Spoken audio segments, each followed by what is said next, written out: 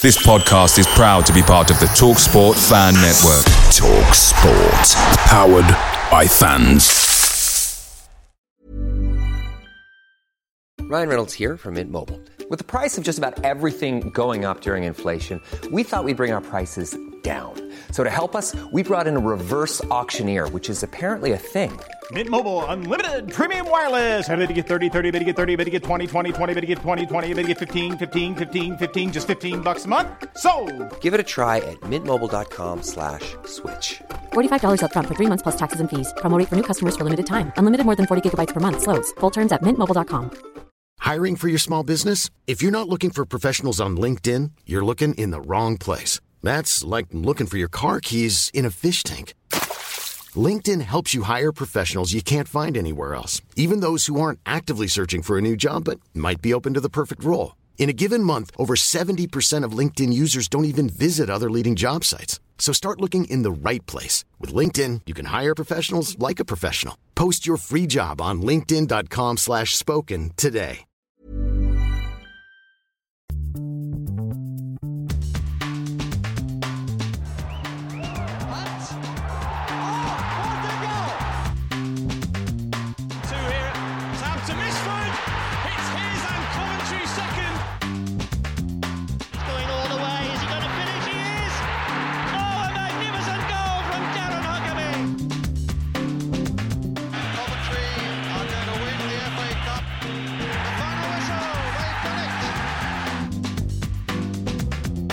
This is Sky Blues Extra.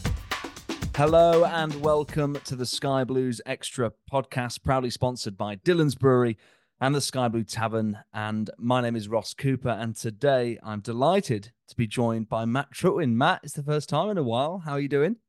Yeah, it's been a little while. I'm all good. Obviously disappointing in the end this weekend with the scoreline, but yeah, all in all, pretty good. How about yourself? Yeah, not too bad, mate. Not too bad. You were saying just before we came on, kids' parties today. Yeah, so you're exhausted. The classic Sunday afternoon kind of activity for a dad, but yeah, it's not too bad. He just runs around and tires himself out, so can't be too bad. There we go. Exactly. And then jumping on to do the Sky Blues Extra podcast. I mean, what an evening. What an evening. So, of course, as always, Sky Blue Army, thank you for listening. Today, on this episode, we're going to obviously review the Norwich City defeat, the 12-game unbeaten run for the Sky Blues coming to an unfortunate end away at Carrow Road. And then we'll also have a look ahead to Tuesday night's FA Cup fourth round replay at home to Sheffield Wednesday as we finally see the back of that Sheffield club. Hopefully for a couple of seasons because they'll be going down. So we've played them enough this season. But Matt, let's get straight into it.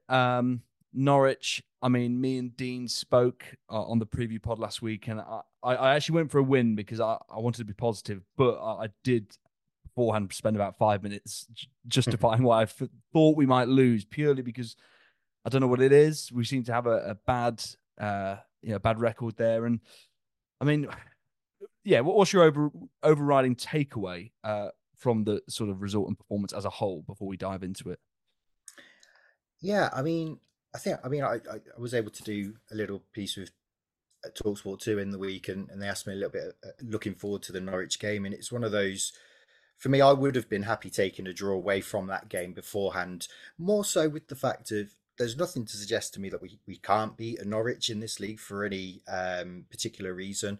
But it's not a place where we obviously have happy memories. So maybe there's a little bit of that which comes into our thinking as fans, but also they are one of the teams I think that will end up being in and around the battle with us when it comes to the playoffs. So going there and being able to take a point off them, for me, wouldn't have been the worst thing in the world. And obviously we know we're dealing with a few injuries and not coming into it on the back of a great performance against Bristol City, even though we were able to get the late equaliser. I would have been happy with the point, to be honest with you. But yeah, I think like a lot of COD fans would have said, we feel like we can go there and win. But at certain points, you're just going to have those days where maybe it doesn't go your way. I think overall performance, it kind of fit into a bit of a routine that I'd expected. And I don't think the natural fit of the game also necessarily massively doesn't suit us, because I expected Norwich to maybe have more of the ball. I don't think that necessarily hurts us too much. We play quite well, pressing, winning the ball back, and then trying to hit with pace. So And obviously the first half they probably had the better of it, but still, majority of the half I think we kept them at arm's length. Obviously, I know we'll get into the details a lot more going through the pod, but it felt like that normal routine with us. We kept them at arm's length for a period of time, managed to grab the goal, and had the opportunities maybe to go on and extend that lead, and probably would have seen what we've ended up seeing quite a few times over the last couple of seasons on away days. Millwall, Sunderland, Middlesbrough. We've seen it this season where we've got that goal and been able to go on and and kick on from there. So that obviously was a pivotal part of the game. And unfortunately, I guess when you talk about the fact of, as you say, that unbeaten run for us, you're going to have those weeks where maybe a little bit of the rub of the green doesn't go your way with certain moments of the game. And obviously this weekend was one of those examples. So certainly not a doom and gloom loss for us. In my opinion, I think law of averages, you're going to lose certain games, and law of averages, you're going to have those moments go against you. And I think that's what happened to us on Saturday afternoon. Unfortunately, it's obviously ended up seeing us go down to a defeat. Yes, very spot on. Agree with everything you said there, Matt. Before we dive into the sort of the nuances of the game, the lineup obviously coming off the back of that draw at home to Bristol City. Obviously, we knew Ben Sheaf had got injured in that game and was going to be obviously out for this game. What did you make of the makeup of the lineup? Obviously, Ellis Sims getting a start after obviously coming on and scoring. Had you right on the left, Sakamoto. I mean, it looked a really attacking lineup, because I remember Dean last week had sort of, thrown the idea out there that could Mark Robins see this fixture, because we've not been very good there, as like similar to like the Leeds away, where he plays a lot of defenders, but yeah, it wasn't that. He went for it, and I think that's testament to show the belief that we've got. I mean, were you pretty buzzing with the team when you saw it? Yeah, I was excited. I think the only one which was maybe not even surprising, but maybe a bit more of a question mark. Maybe I thought we might have gone a different way, was the centre midfield partnership. I thought with the weight of what happened in the week and everything else, I expected Sims to start. I don't know about how you felt with that one, but I would have been surprised if he hadn't started. But centre midfield, I don't know.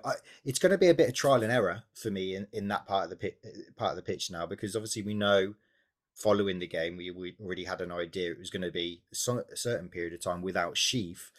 I think there's going to be a trial and error to see what's our best combination in that stretch of time without Sheaf, because we'd obviously had a little bit of a insight into Torp over a couple of games, but not fully seen exactly what he can do. But you're hoping he's the person who might step into the team, and then it's a question of, okay, who kind of, I guess, goes alongside him the best, who maybe fits him the best, because you hope he makes a starting position his own, or has the opportunity over the coming weeks. So you might be looking in saying, okay, we need to lean into the areas where he gives us maybe even an advantage over Ben Sheaf, but what do you then need to do to account for that from a more defensive standpoint? So I was a little bit surprised actually that he started Jamie Allen. I don't know if you felt the same. I agree. No, it was. Yeah, I thought it was a surprise. I think Torp starting is something that everyone sort of wanted to see after his sort of impressive, league sort of debut against Bristol City. But yeah, when I saw Jamie Allen, and then as captain, he's clearly the next in line, isn't it? It goes like Sheaf, then if Godden's fit, he'll be captain. If he's not in, then it's Allen. I mean, you just wonder who it would go to if Allen wasn't playing. But yeah, I was a little surprised.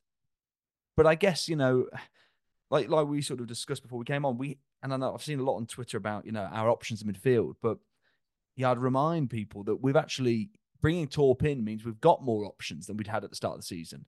Ben Sheaf got injured at the start of the season, as did Liam Kelly, and Heyman was sold, and we literally had Eccles and Allen for literally what felt like an eternity, and people were starting to panic that if that's the midfield we've got all the way up till January, we were going to be in trouble. But obviously, people got back fit. We switched formation, allowing Latabodiere to be an option there, and we brought in Victor Torp, who, we'll get onto him, but he's looked very, very impressive. Suddenly, central midfield looks like, okay, there is still competition for places there, and maybe he felt like Jamie Allen's energy, could sort of, bring something. But I sort of expected to see Eccles with Torp, to be honest. But then, having said that, Robins has been talking in the last couple of games about needing to take Eccles off in certain matches because of tiredness. So maybe it isn't a complete surprise. That being said, what did you make of the first half performance, Matt? I mean, it didn't really surprise me to be honest. They came out quite.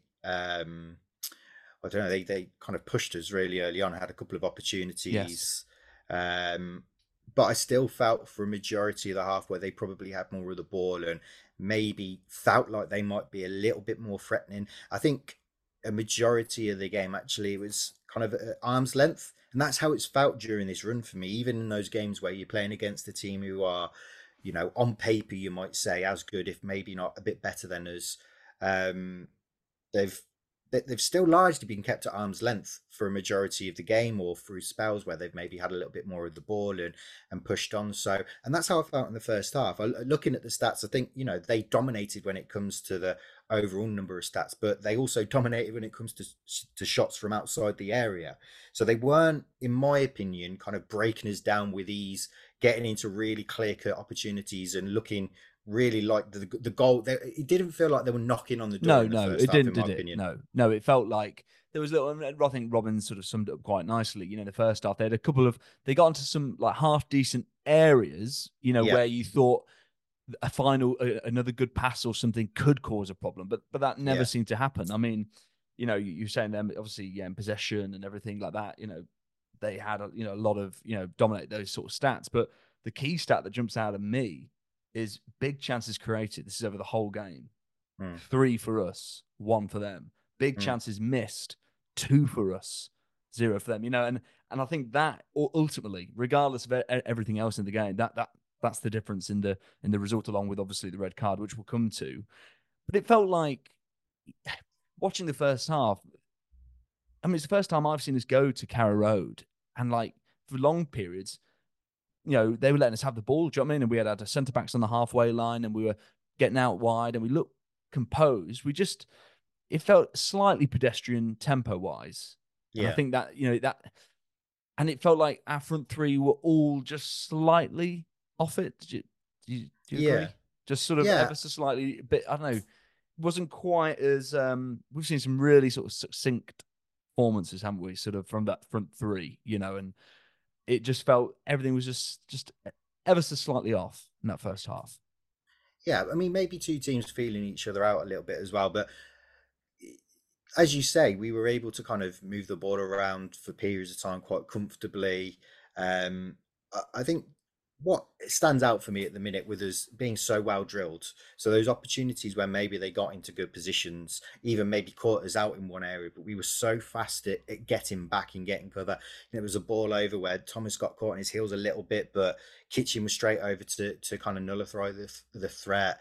I think one of the you mentioned about our centre halves kind of moving forward and coming into good positions. I think we got caught out with Kitchen in one of those situations, but Talk was able to drop back and kind of make a tackle where it looked like it was about His to get reading of the quite game is threatening. very good. Like that's Yeah, what really impressed me. That he seems to have really adapted, sort of, um, incredibly quickly. When you compare the fact that he hadn't played for 5 weeks just in general because of a winter break in his league, and you compare how long it took the likes of Van Avac and Haji Wright and Sakamoto to all settle from the summer, yeah, for him to come in and he looks like a leader. He looks like he's mm, sort of, talking and vocal, and he reads the game ever so well, very calm.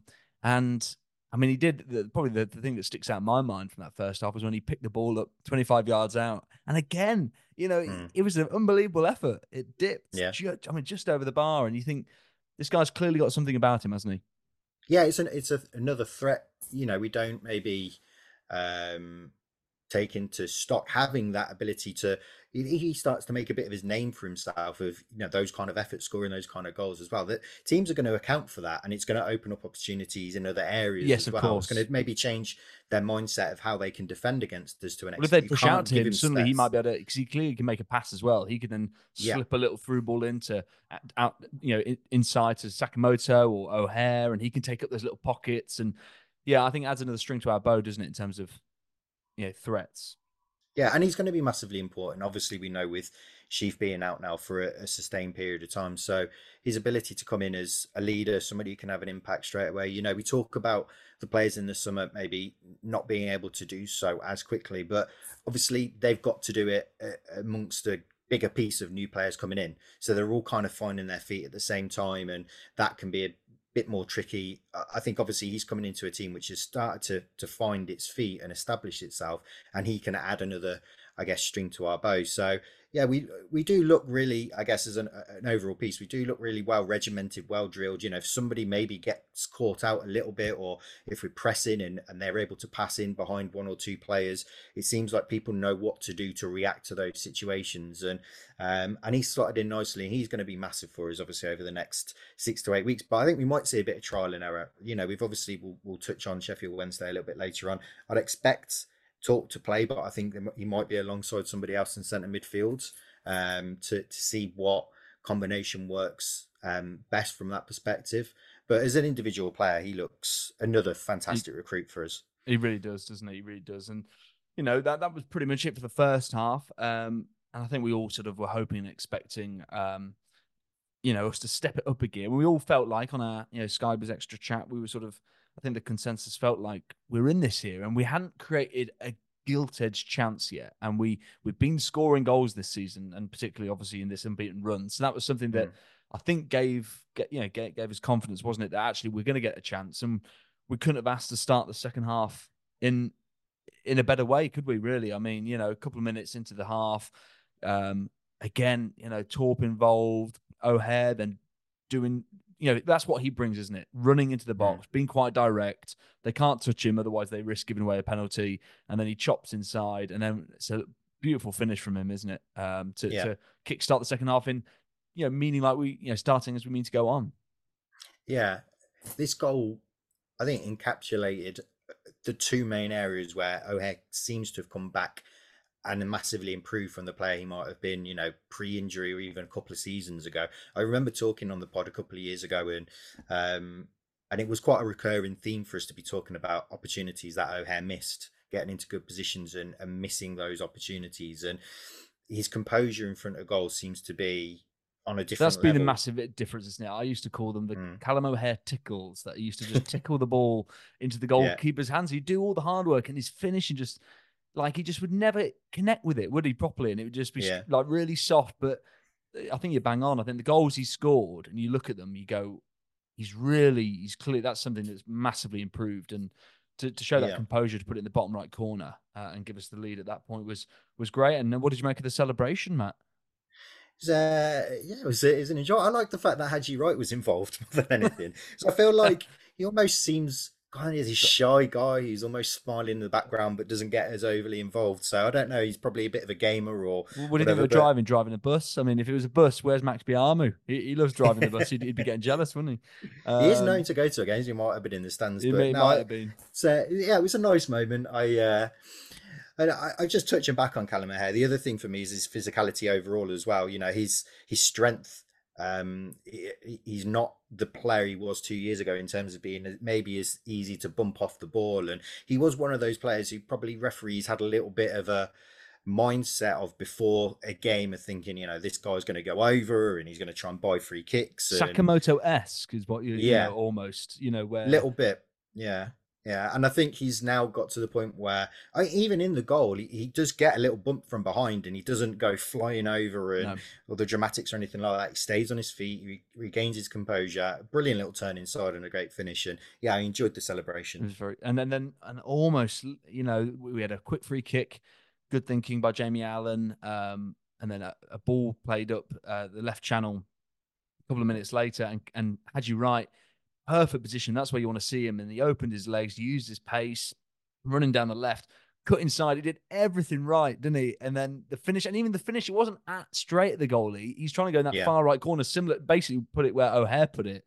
And he's just not got it quite in the corner enough. And the goalie's made the save. And you look at that and felt like 2-0 there. And that's game, set, and match, isn't it, at that point? Because, you know, listen, this is all I'll say about Norwich City is that they, and I know a few Norwich fans, they'll be the first to admit that their fan base is probably one of the least supportive in the league in terms of, like, they just turn on their players' backs. And I think at 2-0, I think that would have been game over, because we could have then just adjusted what we wanted to do. And it just felt like a big moment, didn't it? You know? Yeah. Chance.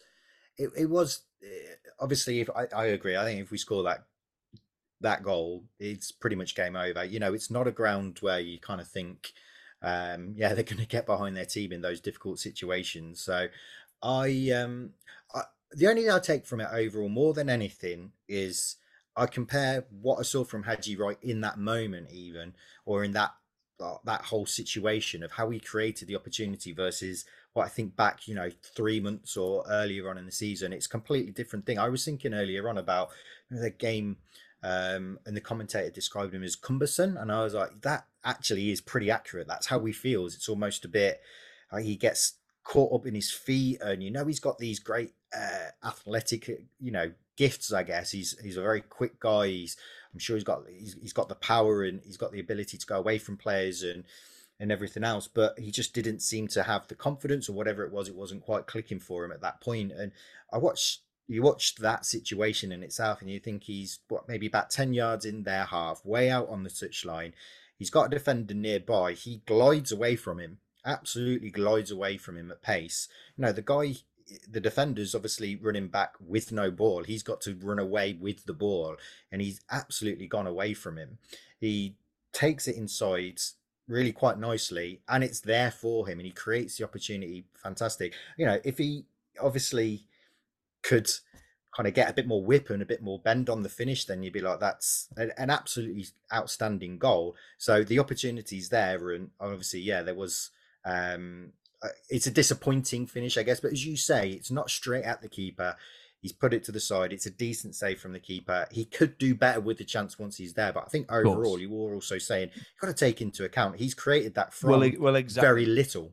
Exactly. I think that's, and even on Tuesday when I thought he looked against Bristol City, I thought looked visibly rusty. It was like, even in that game, the one thing about Haji Wright is he gets chances, like no matter what. And even Bristol, when I thought, wow, he still had that header against Norwich. He had that shot in the first half, and then he had obviously this big chance we're talking about in the second half.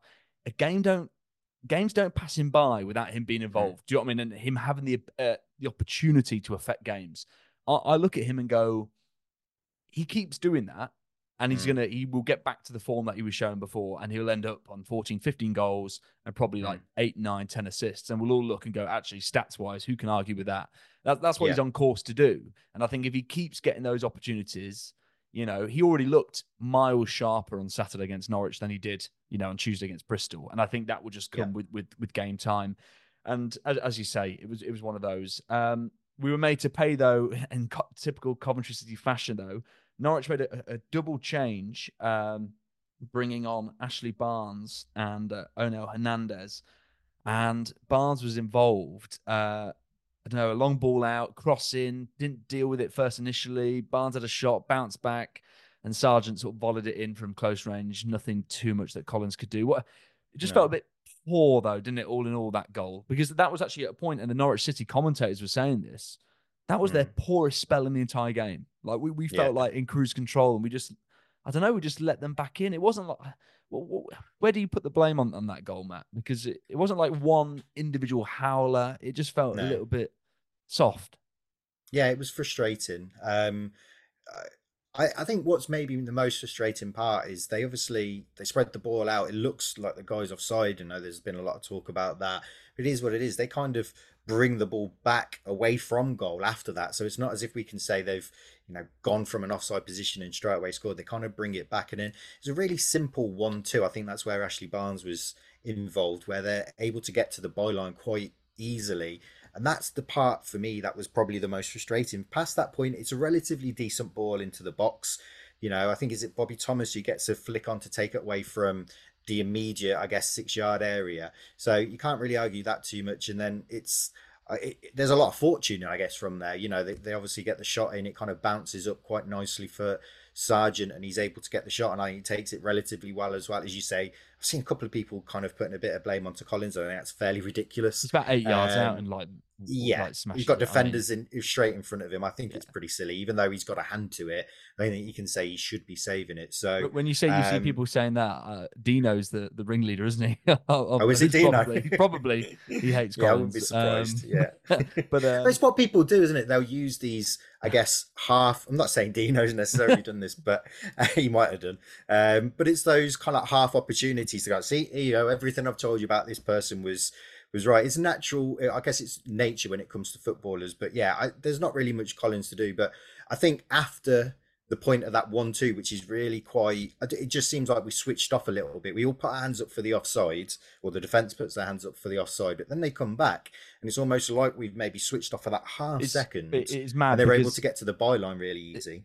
I can confirm that he is a yard onside. I've seen the tactical cam, and he's so on. So it's just a terrible defensive line, and obviously then poor defending from that. But at that point, what are you thinking, Matt? They've equalised, but it felt like, okay, we can. There's still plenty of this half to go. We've got half an hour plus stoppage time, and then 11 minutes later. And again, in that 10 minutes, wasn't much happening. And then suddenly one ball's through. Kitchen dives in because he has to make a challenge. And then red card. That's his second of the season. He's clearly seen Hamer and gone, you know what? I'm going to break your record, mate. For step up into that role, yeah. I mean, again, this is divided opinion. I've seen some people say, well, even on our Sky Was Extra chat, should he make the challenge? Should he not? Where do you stand on it, Matt? He's got to make the challenge, as far as I'm concerned. What kind of response would we have if we lose that game 2-1 and he's just let somebody walk straight through in on goal to have what should be a relatively easy finish?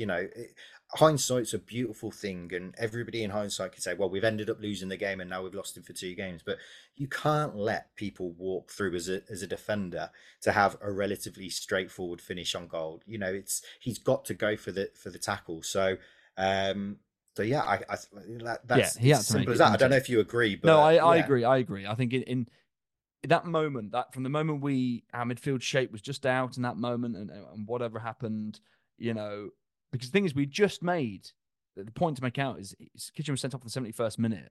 We had just made changes, and everything in the midfield just seemed like completely off. I mean, he had just taken Torp off and brought Eccles on. And then there was just this enormous space for them to play that ball through. And look, in that speed at that moment, Kitchen obviously backs that he can get the ball. So it's one of those, I feel like he's unfortunate. I felt like his first red card against Sheffield Wednesday was never a red card. And this one, I feel like he's been put in a position where he's got to try and make a challenge. And, another time, another day, he might, against another striker, he may well get a touch on the ball and it's fine. But remarkably, they obviously clipped the top of the bar from that resulting free kick. But for the next 10 minutes or so, we were the better side with 10 men. We suddenly probably had our best spell in the second half, other than the first 10 minutes of the first half when we scored. We suddenly had it again, and Casey Palmer came on like a man possessed. I mean, if he's on a step over bonus. He must get an extra 500 quid per step over, because the step over that guy does, it does make me smile. But what a lovely move. I mean, this is the other big chance on the stats where it says big chance missed.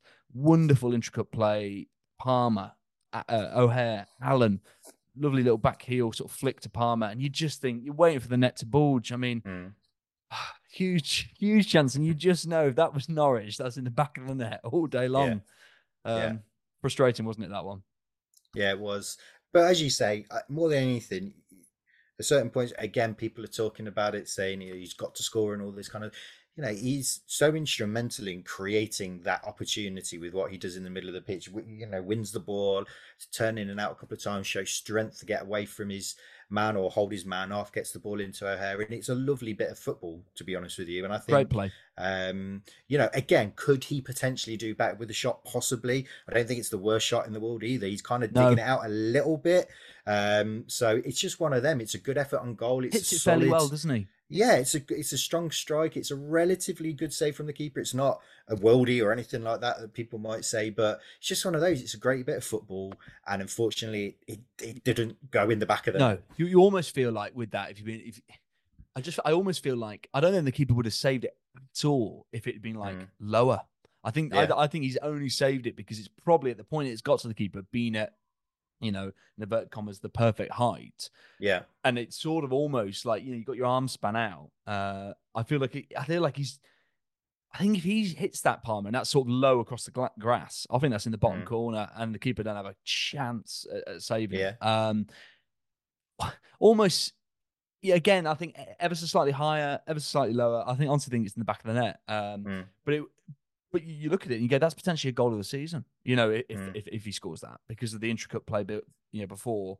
yeah. So we were looking a threat again. There was another opportunity. I think you remember this, Matt, when Allen broke, and all Mm, he had to do was he had Palmer to his right, he had um, right to his left. And all he had to do was play this pass. I know, sorry, not Palmer. It was Van Avaak. Sorry, he'd bombed up, but literally ran all the way up. Alan, all he had to do was play this simple pass, and he somehow passed it straight to the Norwich guy. And I felt for Van Avaak because he literally sprinted the entire half. And it's those moments for me mm, which I'm like, I'm not saying we would have scored because Van Avaak would still have to put a cross in, but it was a really good opportunity, and we never yeah. even got to see us have a chance from it because we somehow the easy part, which is just the pass out wide to Van Avaak, we mess up, and that sort of summed up Allen's performance for me. Like he do some really good things, Jamie Allen, really good Yeah. things where you go, and yeah, sometimes he shows a bit of pace, like driving forward with the ball. Like that move almost encapsulated Allen for me. Like we'll bring Mm, it out, and you think great stuff, and then when it just matters, like the simple thing, he sort of yeah. messes up sometimes, and it's so frustrating because I feel like if he just ironed those things out, he wouldn't be getting some of the flack that I've been seeing from people. But I think because he almost does the hard things quite well at times, but the easy Mm, things are the things that he messes up, and that's what people remember. I yeah. don't know if what your thoughts on it are. Yeah, I mean, Alan as an overall, it's one of them. I know everybody kind of. It almost feels like Alan is almost.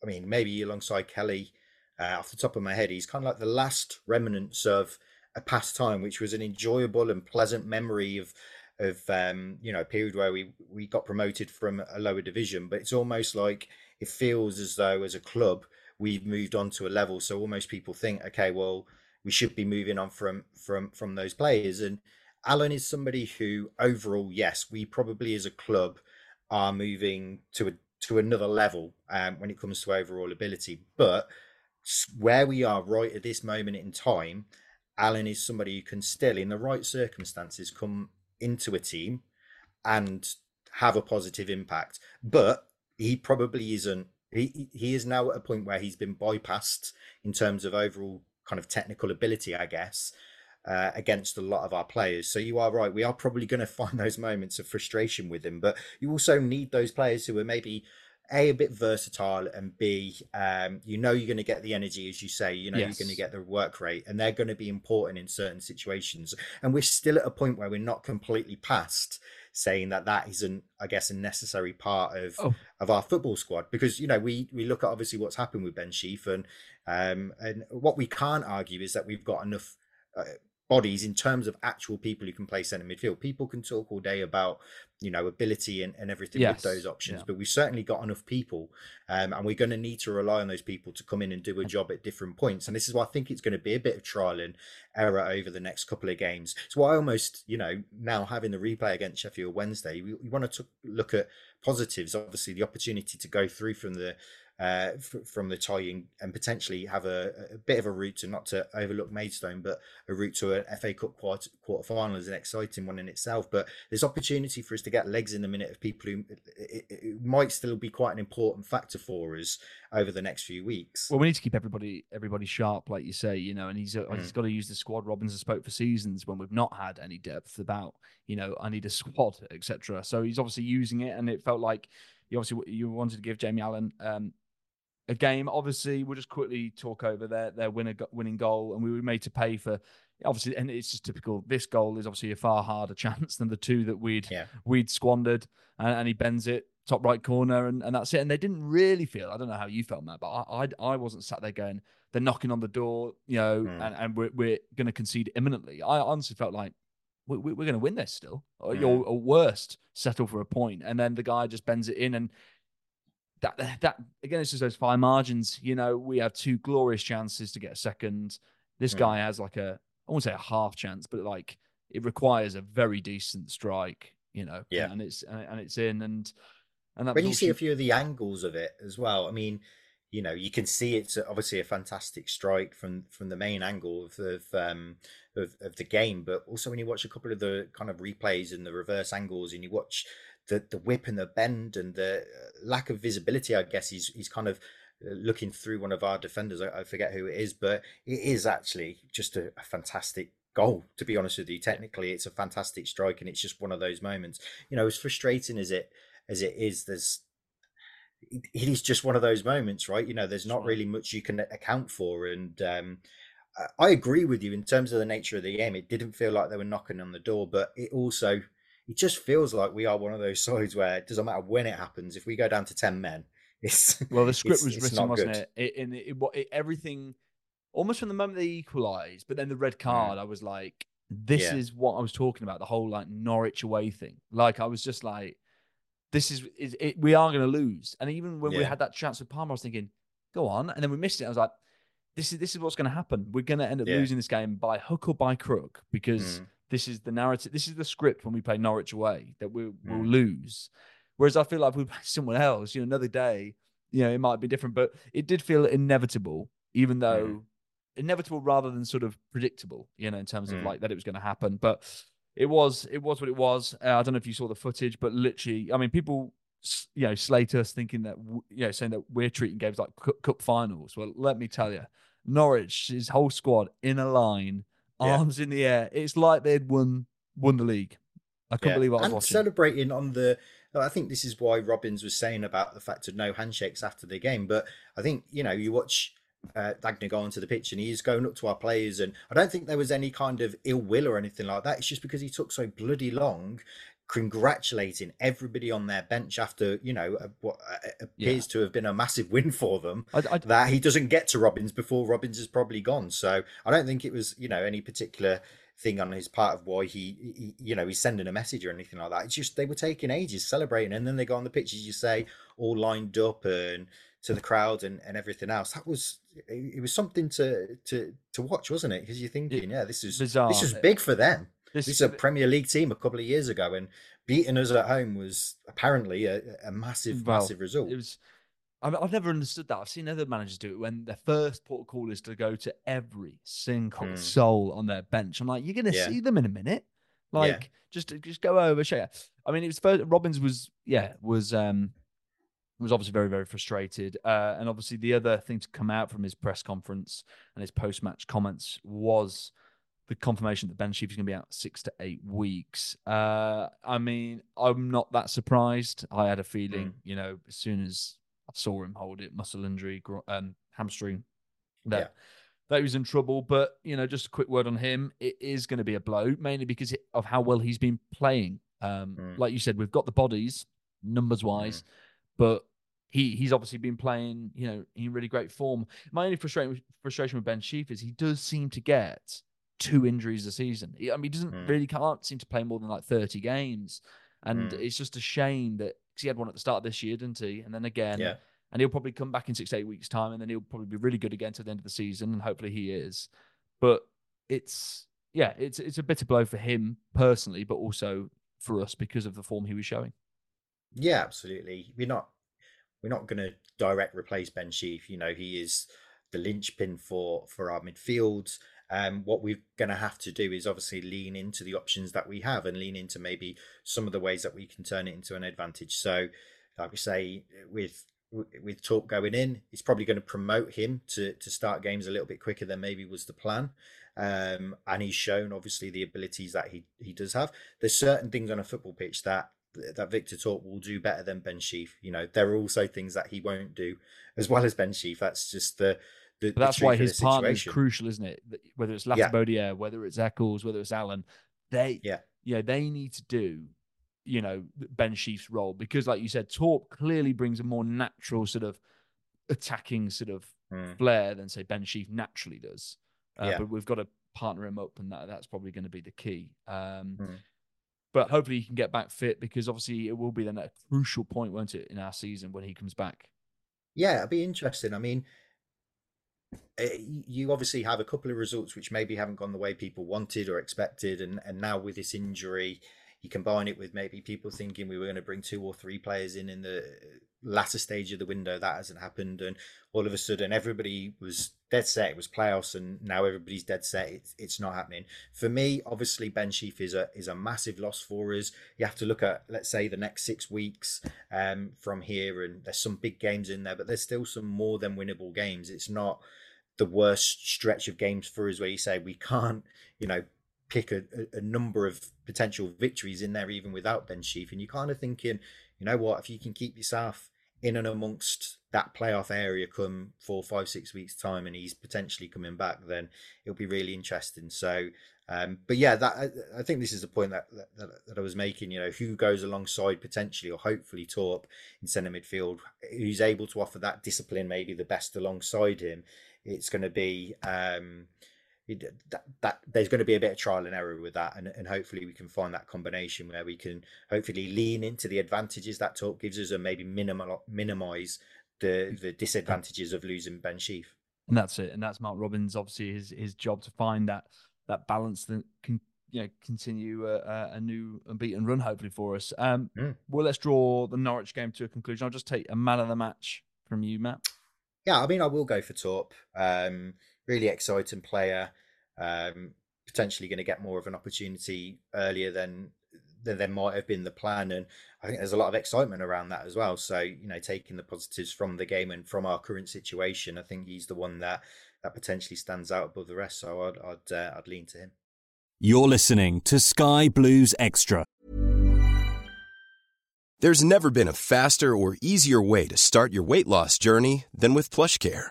PlushCare accepts most insurance plans and gives you online access to board-certified physicians who can prescribe FDA-approved weight loss medications like Wegovy and Zepbound for those who qualify. Take charge of your health and speak with a board-certified physician about a weight loss plan that's right for you. Get started today at plushcare.com/weight-loss. That's plushcare.com/weight-loss. plushcare.com/weight-loss. Hiring for your small business? If you're not looking for professionals on LinkedIn, you're looking in the wrong place. That's like looking for your car keys in a fish tank. LinkedIn helps you hire professionals you can't find anywhere else, even those who aren't actively searching for a new job but might be open to the perfect role. In a given month, over 70% of LinkedIn users don't even visit other leading job sites. So start looking in the right place. With LinkedIn, you can hire professionals like a professional. Post your free job on linkedin.com/spoken today.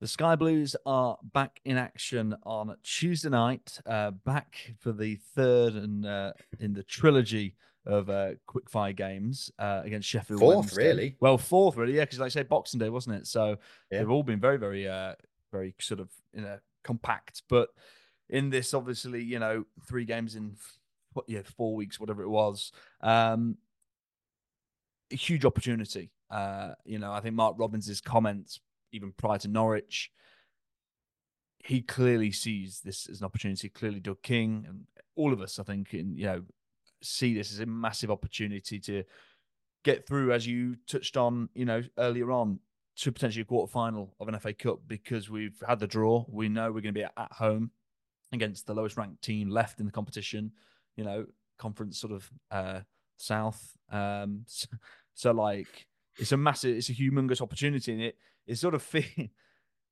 I don't know which way fate's going to go. Either we're going to mess up the opportunity, or we'll end up messing up against Maidstone. one of the two things. But it is a massive game. I'm not sure Sheffield Wednesday probably. I think when the draw happened in the game against Hillsborough, I think there was a collective thing of like, that is the last thing either team wanted. I mean, a friend of mine is a Sheffield Wednesday fan, and he genuinely messaged me saying, I want you to score a last-minute winner. I don't want to draw. And obviously, the Jamie Allen hit it straight at the goalie. Yeah. But big game, Matt. Big game. Yeah. And yeah, it is a massive opportunity, isn't it? Yeah.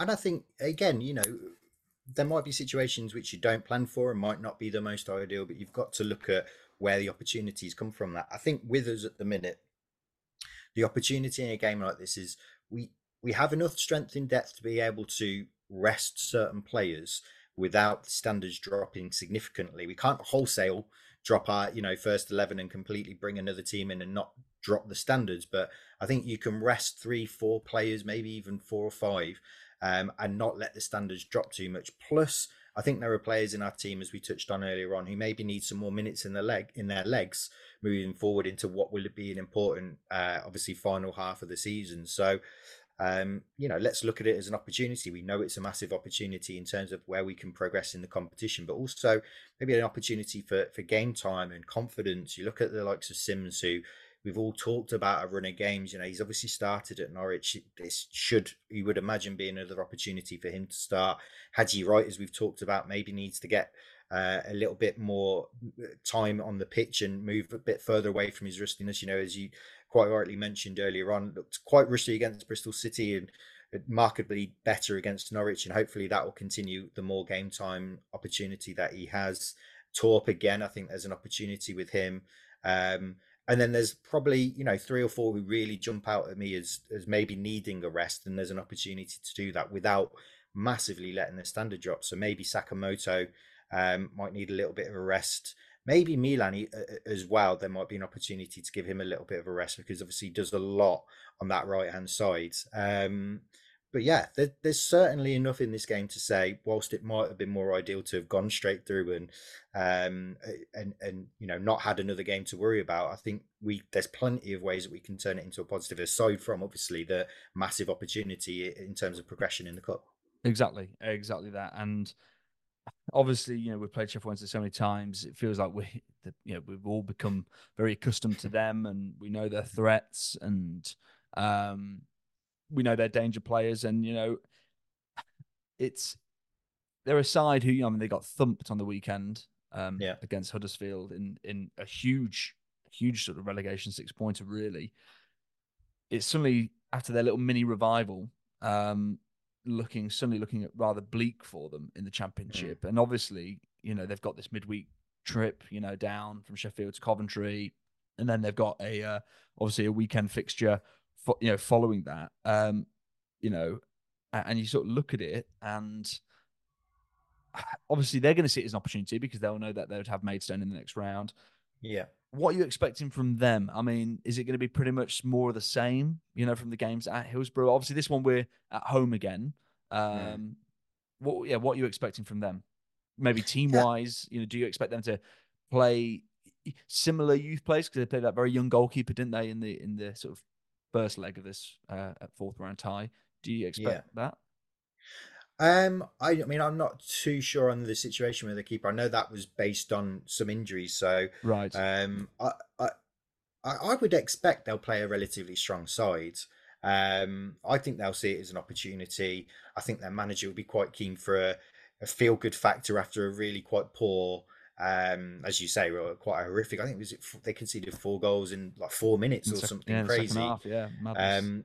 So, and that was obviously a massive game for them, as you say, against Huddersfield. So I think their manager will be quite keen for a bit of a good news story. And if they can obviously win this game and then go on to, you would imagine, play and beat Maidstone and get to an FA Cup quarter-final, there's a few things he can hang his hat on there. He came in with them in quite a desperate situation. If he was to see them end up, relegated, I don't know that anybody could massively blame him, but could say, well, maybe we made a bit of progress. We got to a cup quarter-final. It's not a horrific situation. I would imagine they'll play a relatively strong side. They've got a few interesting situations with some of their, I guess, better performers this season. Windass, I think, has been injured. Didn't play at the weekend. Marvin Johnson didn't play at the weekend. So seems to have a few injuries, Windass, because when he plays, he seems to score goals for them. He does seem like a good player. I mean, the interesting thing, which I've just seen, is that Sheffield Wednesday play on Friday this week. Right. Okay. Yeah. Obviously, we don't play until the Sunday, so the Sunday they're playing Friday night at home to Birmingham, which is again a massive home game for them. And you suddenly look at it and go, well, suddenly from Tuesday to Friday, that's quite a tight turnaround following the game that we've just had. I agree. I think they will go fairly strong, but they're going to have one eye on that game, because they are fighting for their lives. It's a different sort of pressure to what we've got. In the worst case scenario, we just don't finish in the playoffs, do we? It's sort of it's a bit more do and die for them.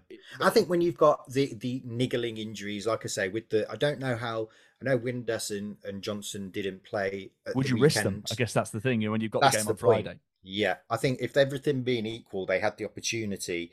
With players who aren't maybe touch and go, then they'd probably go a bit stronger. But it might be a case of if Windass, is in a situation where you could play him, but you're then risking his ability to turn around ready to go with 3 or 4 days later, then that might be a reason to say no. I know Bannon as well. I think he came off against Watford and then he was able to play at the weekend, but that might be another one again where they say, well, do we want to prioritise obviously the league and Birmingham versus if we play him at Coventry, we might be risking him. So whilst I would imagine they would want to go relatively strong, it might be that there's a few hard decisions for them to make on that front, especially with A, the injuries, and B, the fact as you say they're playing a couple of days before. Got to manage their squad. I mean, looking at us then, the team you sort of briefly touched on it. Who would you expect? I mean, you'd imagine, I guess, Ben Wilson will come back in between the sticks. Louis Binks, obviously, he would have played anyway. So in a way, Kitchen only is going to miss one game because Kitchen wasn't going to play in this game anyway because Binks has, been playing. I agree with you. I feel like, obviously, I think Bobby Thomas will keep his place. I think it'll be Binks and Thomas. I'd imagine De Silva will probably come in at left back. I don't think Bidwell had his greatest game against Norwich. Didn't really talk about that. I thought he gave the ball away quite a bit. And then right back, I think you could be onto something, Matt. I think he might rest Van Aback, and I could see Latabodiere playing right back. I don't know what you think to that. No, it's exact same back five for me. And then think midfield, I think he probably is going to go Tor. I think he will start him, and then maybe he'll bring Eccles back in. He's sort of, hopefully will be a bit fresher. And then the interesting thing would be, I think he will play. It's difficult because I think Palmer's going to start the way he came on against Norwich and looked very, very good. It's whether does he start.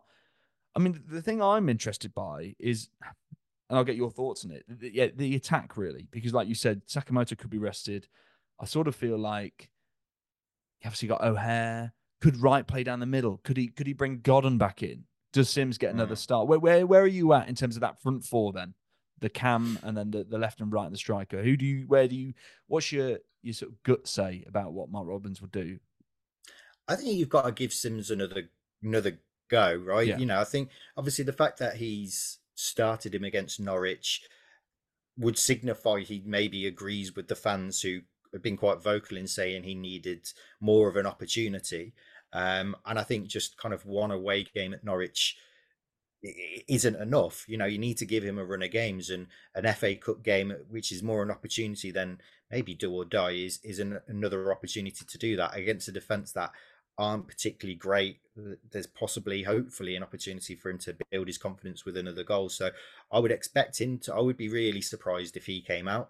I would expect Wright to play because I think he needs to get more minutes back in his legs and kind of move away from the rustiness. I kind of feel like the bigger question for me might be what happens at the cam position, but I think he's ultimately going to go with O'Hare, and I think it might be Sakamoto who comes out for Palmer because, as you say, Palmer looked lively when he came on.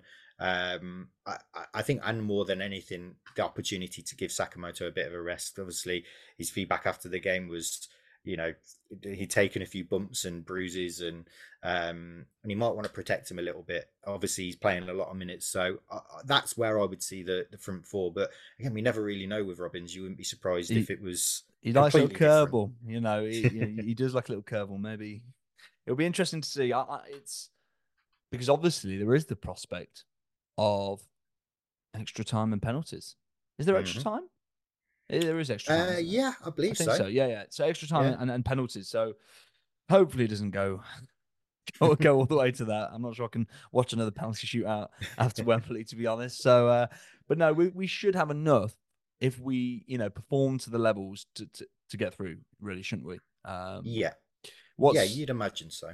Yeah, and hopefully a decent crowd as well. I think after the draw, I think as long as it wasn't like another championship team, I think if it'd been a big team or who we got, Maidstone, I think people see it as an opportunity. Either it was going to be an opportunity to play Liverpool and Man City or play Maidstone and then get through that. I mean, you can't ask for a better opportunity, but we'll cross that bridge hopefully when we get to it and we're not sort of ruining a missed opportunity. But I will round at this section, Matt, getting your prediction for the game.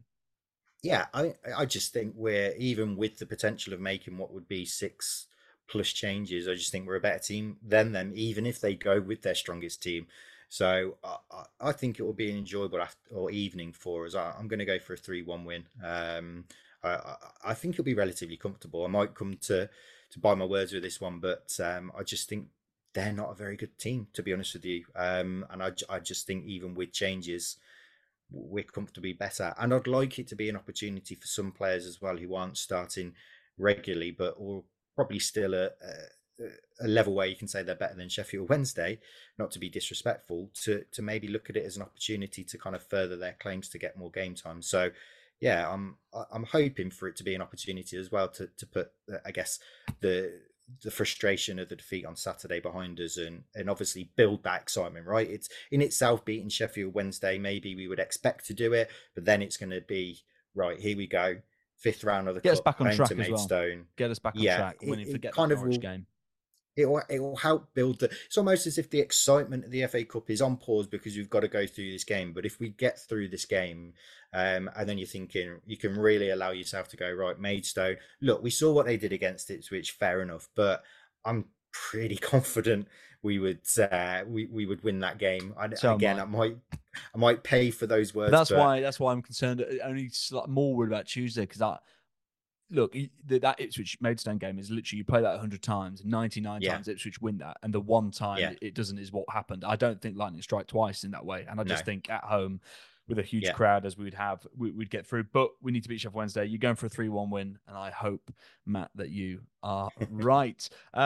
That's all we've got time for this episode. Thank you, as always, Sky Blue Army, for your support. Make sure you follow us at Sky Blues Extra, and make sure you head on down pre-match on Tuesday to Dylan's Brewery. As always, we'll be open. Lots of drink offers. Dal's Diner as well, to get some nice grub before the FA Cup 4th round replay.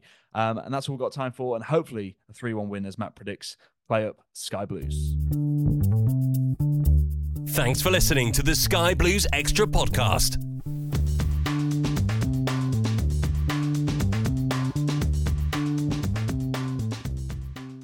This podcast is proud to be part of the TalkSport Fan Network. TalkSport.